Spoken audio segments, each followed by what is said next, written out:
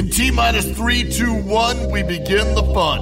Touring our way through the NBA from that big apple to the place by the bay. Is your mind buckled in? Because it's time to begin.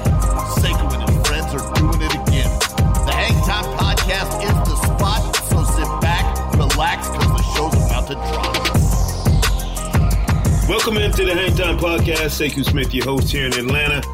And no reason in delaying the festivities this week. My main man, John Schuhmann, is on as well. Shu, trade deadline, another busy one. We had all kinds of activity last season at the deadline, and again, we double back with even more this time around. Who are the teams just right off the top who did things that made you sit back and say, all right, this changes the game. This is a potential game changer move here. That's a good question, because I don't think anything overwhelmed me and made me think, okay, this changes the title picture at all. Miami in the East obviously didn't go all in completely because they didn't get the Danilo Gallinari half of their trade done, but they obviously went in on trying to win more this year with trading for both Andre Iguodala and Jay Crowder from Memphis. And I'm be fascinated to see how that works out. Those are two guys that obviously improve their defense. Their defense has been a little disappointing. They're not in the top 10, which is surprising for a Heat team, which has been consistently in the top 10 since the day the Miami Heat were born. And so I think they help on that end. I'll be curious to see how it works out offensively, because these are two guys who do not shoot the ball well. Like on catch and shoot threes, I was looking that up today. They're both around 33% over the last few years. And Miami ranks second right now in catch and shoot 3-point percentage, right around 40%. And so if those guys take minutes away from guys like Duncan Robinson and Tyler Hero, then I think the offense might take a step back. I still think Iguodala is a sort of a positive on the offensive end on a team like Golden State, where his IQ plays a role because the ball moves so much and he's just a brilliant passer.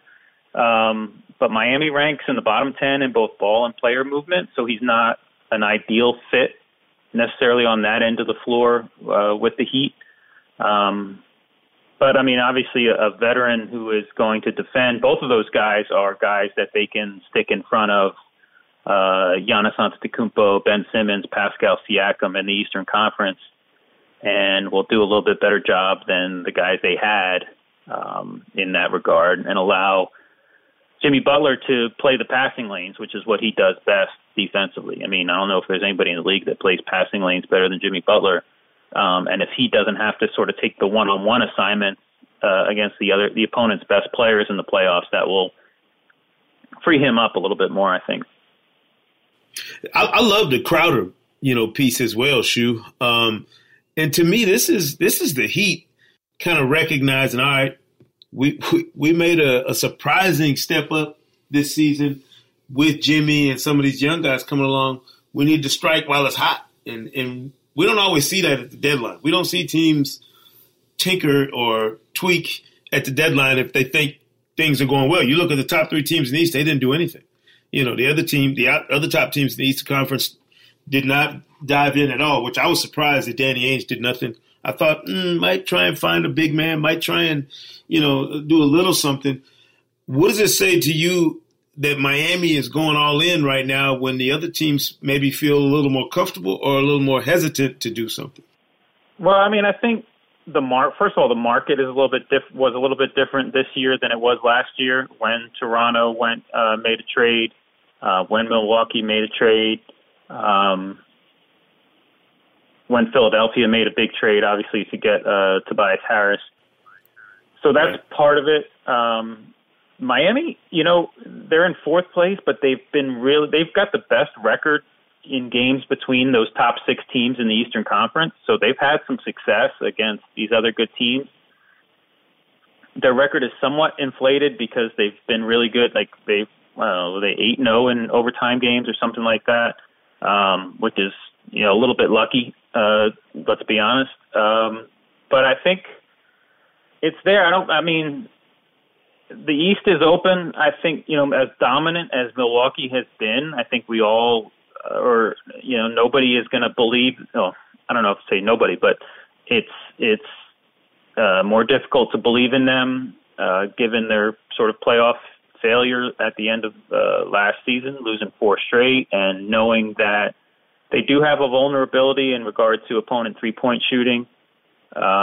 So hey, I like it. It's it makes things a little bit, spices things up a little bit in that East.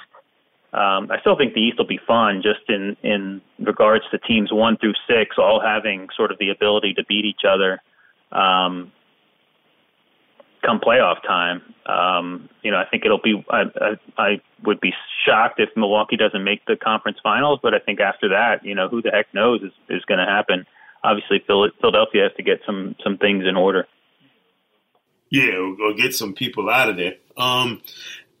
Did you think that the Clippers? Being on the NBA TV's trade deadline show, Tom Penn and I were talking, and Steve Smith and Wes Wilcox, Matt Weiner, all of us, we were struck by just how shrewd the Clippers were in the moves they made. They're already everybody's, or a lot of people's pick, to get to the conference finals and potentially get out of the West and win it all. I love the Clippers lineup. I love what they can throw at you. But I didn't think they had to mortgage anything to do it. Like, they still kept it, they preserved their depth, and kept kind of the key components of that roster intact. I guess they threw in they sent their first round pick to New York, which maybe gives them a little bit less opportunity to pounce on something come June or July.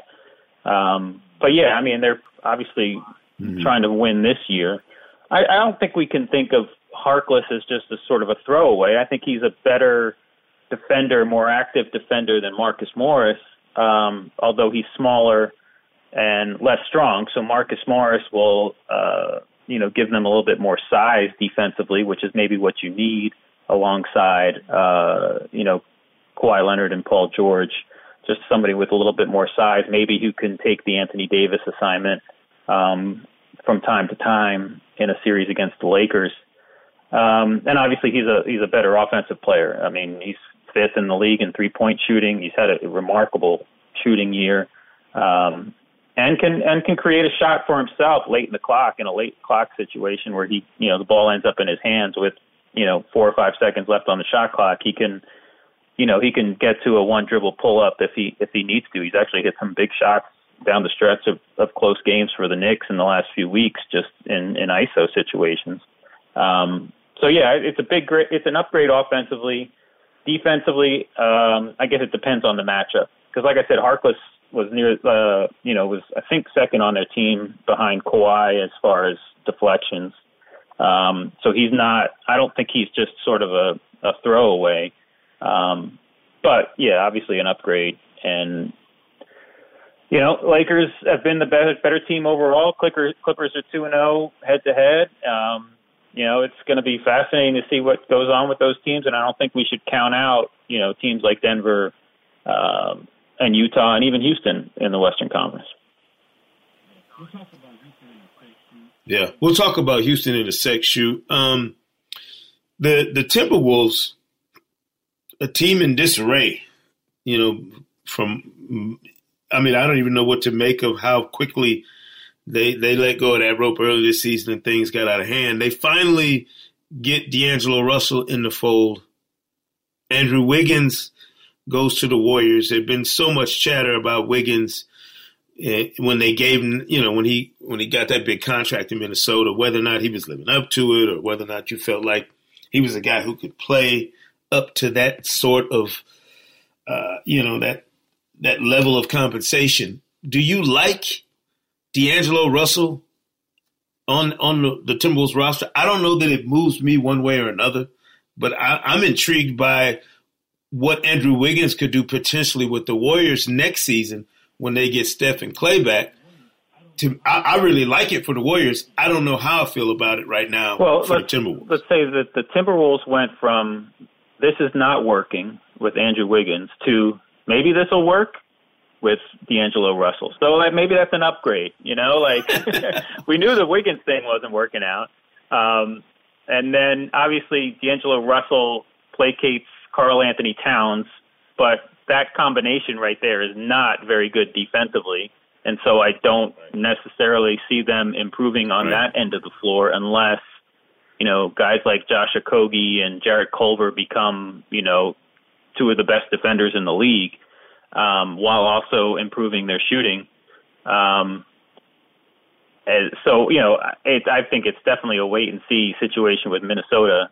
I think it's hilarious though that the biggest headline move came out of the 14th and 15th teams, in the teams in 14th and 15th place in the Western Conference. As far as the Warriors, first of all, let's just say as bad as people think Wiggins' contract is, it's the same time frame as Russell's and $5 additional million so Wiggins after this year is 3 years, $95 million. D'Angelo Russell's is 3 years, $90 million. Russell, I guess, the Warriors decided to punt on the D'Angelo Russell experiment. I was one of those who was not optimistic about him working out long term in Golden State. And it's not just about necessarily they already have Stephen Curry and Klay Thompson. It's more about his fit in just their system and the way he plays. He's more of a ball stopper. He doesn't move much without the ball when he's off. I mean, he can be a brilliant pick and roll player, a great shooter from the perimeter, and a very good passer in pick and roll. But if he's not playing pick and roll with the ball in his hands, then his value diminishes quite a bit offensively, and then that obviously doesn't make him a very good fit in Golden State, where guys, when they give up the ball, keep moving, like a Sean Livingston. Just think of him, just moving around. Curry, even when he gives up the ball, moving around and relocating. And so I don't think he was a good fit. And obviously he was a terrible defender this season and has, the Nets maybe got a little bit better defense out of him last year than he had played in the past, but I don't think he fit. Now, Wiggins, who knows? They got to get him to play some defense. He's an average, he's like a below average catch and shoot guy, which obviously matters in that system. Around 36% on catch and shoot over the last few years. They got to get him to defend. They have to. I mean, it's there. I mean, he's got the size, the length, the athleticism to be a plus defender. It's just never showed up, and that's a focus thing. It's so it'll be fascinating to see. They've got a few months to sort of integrate him or a couple months to integrate him into their system and start changing his habits before it really matters. So I guess that's a good thing. I guess the question is with Golden State was, they were going to need a wing, right? Like they have Steph and Clay and Draymond Green and Looney, who I think hopefully can get healthy and be a long-term solution at center for as long as they need a center, but they needed wings. And I was a little surprised they gave up Glenn Robinson. I thought he might have been a piece they could have kept in the summer as a sixth or seventh man. I guess Alec Burks has probably played his way out of a contract that they could have afforded. But I was a little surprised they gave up on Robinson. But they needed wing, right? So the question is, was this the best wing they were going to get in a D'Angelo Russell trade? And that's, who knows what the answer to that question is, what wings will be available in the trade market come July or even next year at some point, as if, would there be a better wing they could have got in that sort of same trade structure? Well, I think about what they could get in the draft too, Shu. I mean, depending on where they land in the draft with an Anthony Edwards type out there, there's some possibilities. It'll be a young guy that they will have to. Yeah, that's the thing. Like Steph, Clay, and Draymond are ready to win right now. The draft is not considered very strong, right? And even with the worst record in the league, they're not guaranteed they're not guaranteed a top 3 pick. So who knows, how that'll work out. Right now, it looks like the Knicks had the worst record in the league last year and missed out on the 2 best players by far of the last couple of years. So we'll see. I'm trusting the Warriors culture too. Maybe that's a mistake on my part to trust that their culture would be able to take a guy like Wiggins and get the best out of him. I'm looking at him and saying to myself, if he's in the Harrison Barnes spot on that roster, because you got to think they went from Harrison Barnes to KD, and now whoever you have now has to slide back into that same spot. We know it's not going to be a player of Kevin Durant's caliber, so it has to be somebody that's a complementary fit at that spot as opposed to being a number 1 or 2 option. And I just felt like Wiggins in that spot, in that system, sounds good to me. Yeah, on paper it sounds great, right? Like on paper he is a very good complement. It's just on the floor. Is it going to be consistent enough? Is he going to show up in big games? Is he going to fit in defensively where he knows what he's doing in that system, makes the right decisions defensively as far as switches and not switches and help and all that stuff. We'll see. The one thing that scares me a little bit is that the Warriors are not a team that discourages mid-range shots. In previous years, they had Steph, Clay, and KD, 3 guys who have the license to shoot wherever they want, right? Even if you're an analytics-friendly team and Steph takes a mid-range shot, you're like, okay, fine. KD takes a mid-range shot, no worries. Klay Thompson, no worries. But even this year, without those 3 guys, they rank 3rd in the percentage of their shots that are mid-range. So they don't exactly, with these lesser shooters, they don't exactly discourage that kind of stuff. And Wiggins is just a guy who has fallen into the mid-range trap without being nearly as good of a mid-range shooter as those other guys. He shoots like 36% or 35%. I think he's 34% this season from mid-range, which is not good. And he cut down on his mid-range a lot this year with Ryan Saunders sort of going to more of an analytics-friendly shot selection. But that's the one thing that scares me a little bit, that he's going to have a little bit too much license to shoot those shots again, and they're just have not been good for him. He needs to get to the basket, number 1, and he should have the space to do that in the Warriors system. And then catch and shoot threes. That needs to be the bulk of his sort of offensive repertoire, basically.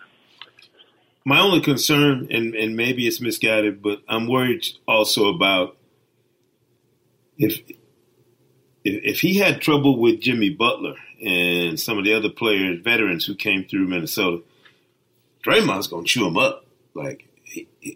Draymond will run him over and he's going to have to really brace himself for the culture and go with the Warriors. He's going to have to understand that while Steph might be the face of the franchise, and Draymond is the guy who sets the tone, for them in terms of how they work. And I'm hoping that that's not going to be something that makes Andrew Wiggins retreat.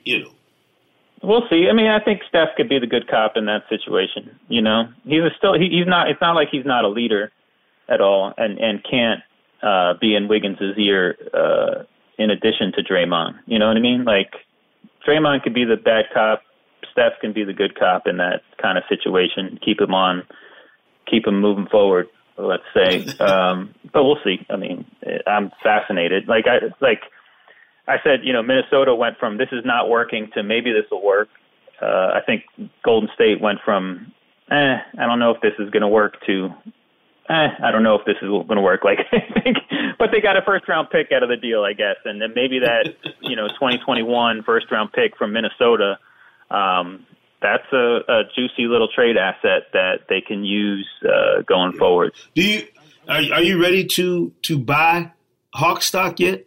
Do you feel like the Hawks made some low key power moves to put themselves in a better position this season and certainly next? I really liked John Collins as a role man. Like, I don't think there's anybody that sort of set a screen and then was at the basket quicker than John Collins. Like, he's got to be the quickest sort of pivot and roll guy in the league. So, and obviously a great lob catcher. So I think adding Clint Capella sort of diminishes Collins's value in that role, obviously, because he's going to be playing alongside Capella, and Capella is now the role man because Capella does not shoot outside 5 feet, and Collins does. But Collins isn't a bad 3-point shooter. Like, I think he's about league average. So, and if he takes some of his sort of above the break threes and turns them into quarter threes, then if he's spacing more to the corner than top of the key, then I think maybe his 3-point percentage goes up.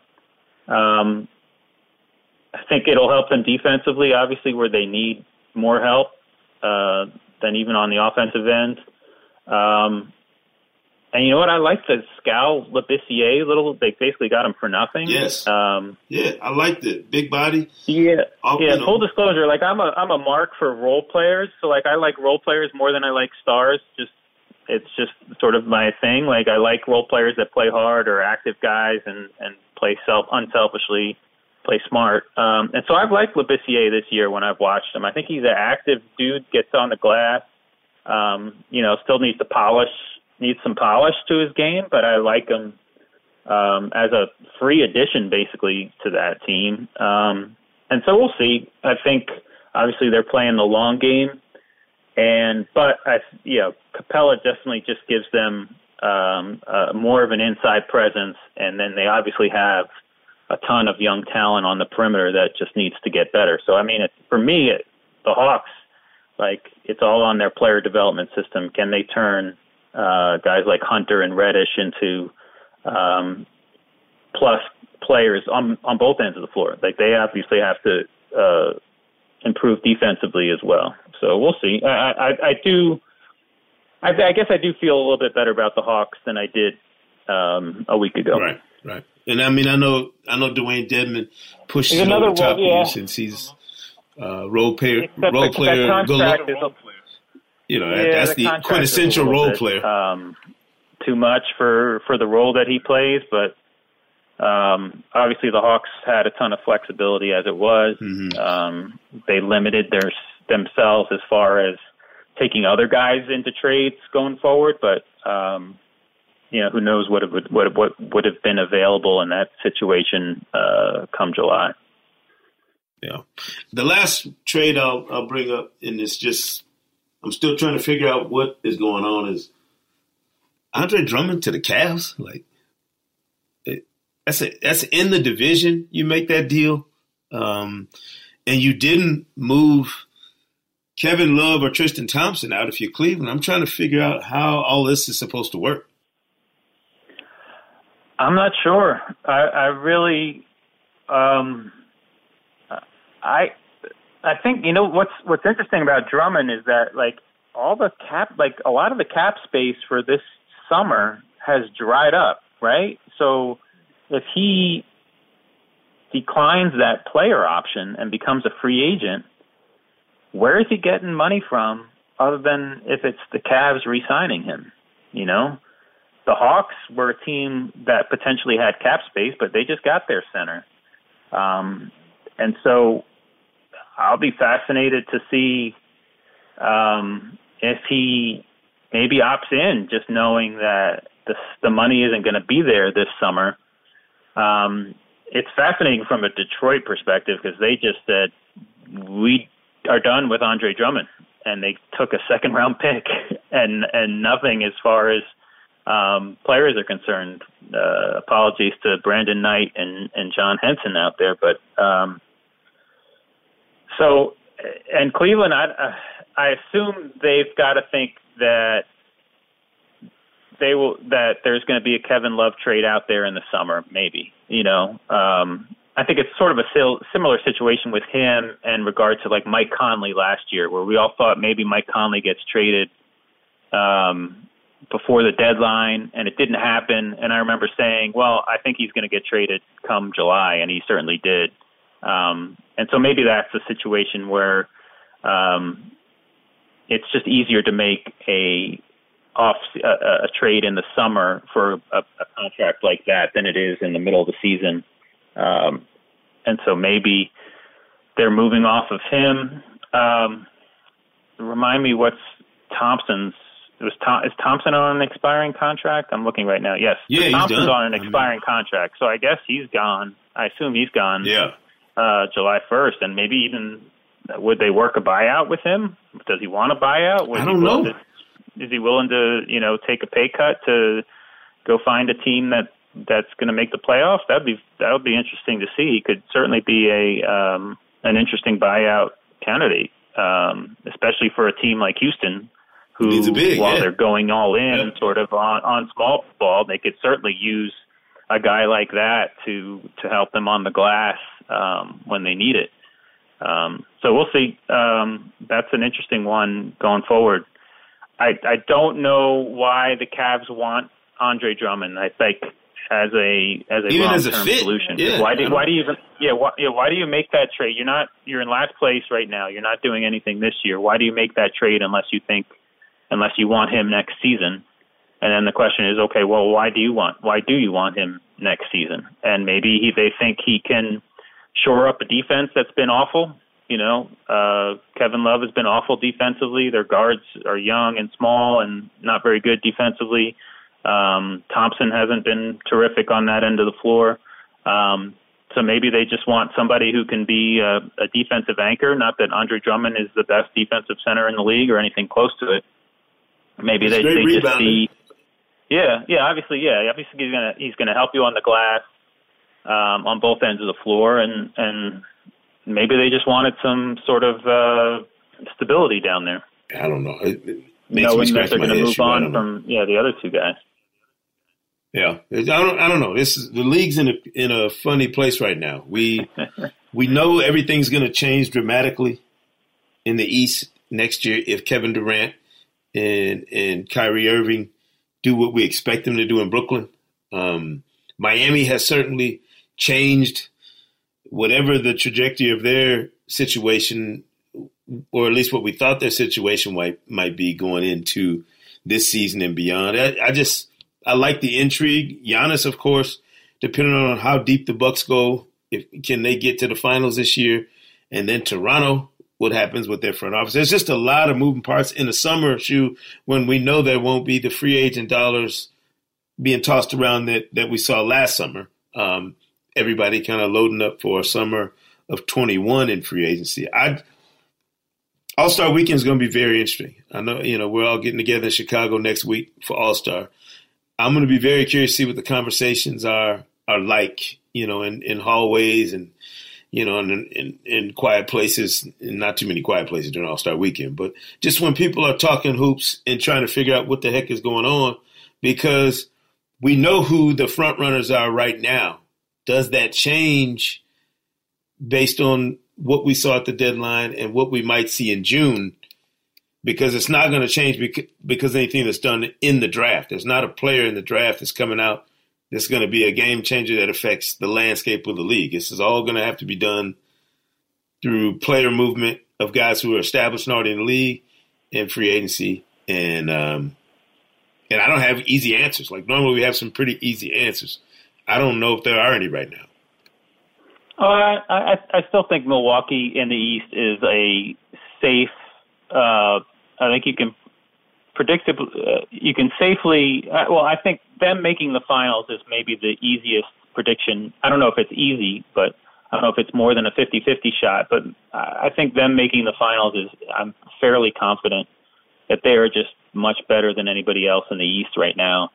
And can take care of business in a 7-game series this year. The West, I really don't know what to think of just yet because of just how good the Clippers have been head-to-head with the Lakers, and then the upgrades that they made. So we'll see. I'm fascinated. I'm excited about the rest of the season.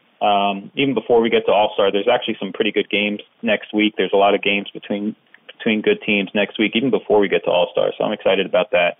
And definitely fascinated to see how this plays out. It could be some interesting matchup situations going on in both conferences where we might see some late season gamesmanship, just to depending on how matchups might play out in the last 2 weeks of April.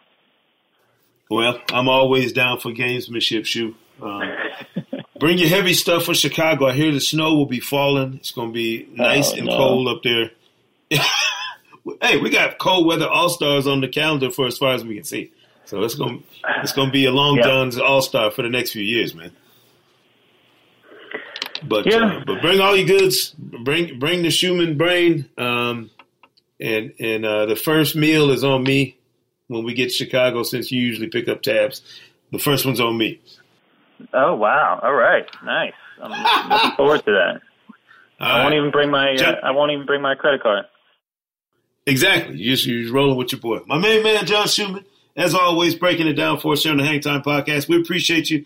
The next time you hear from us, we will be on the scene live in Chicago, All-Star Weekend, the whole crew. Maybe, I don't know, Shu, maybe I'll get everybody together. You, Sean, Mike Wright, Ashburn, and maybe we'll sit down and do a roundtable podcast while we're in Chicago, breaking stuff down from All-Star Weekend. Sounds good. All right, man. Appreciate it. We appreciate you. Thanks for listening. We'll catch you right here next time on the Hang Time Podcast. This one is done, but in case you want another one, here's the links to all the fun from Sekou Smith's Hang Time Run. Check us out on Apple Podcasts, Spotify, NBA.com/hangtime, or wherever you listen to podcasts. Until next time, Hoops fans.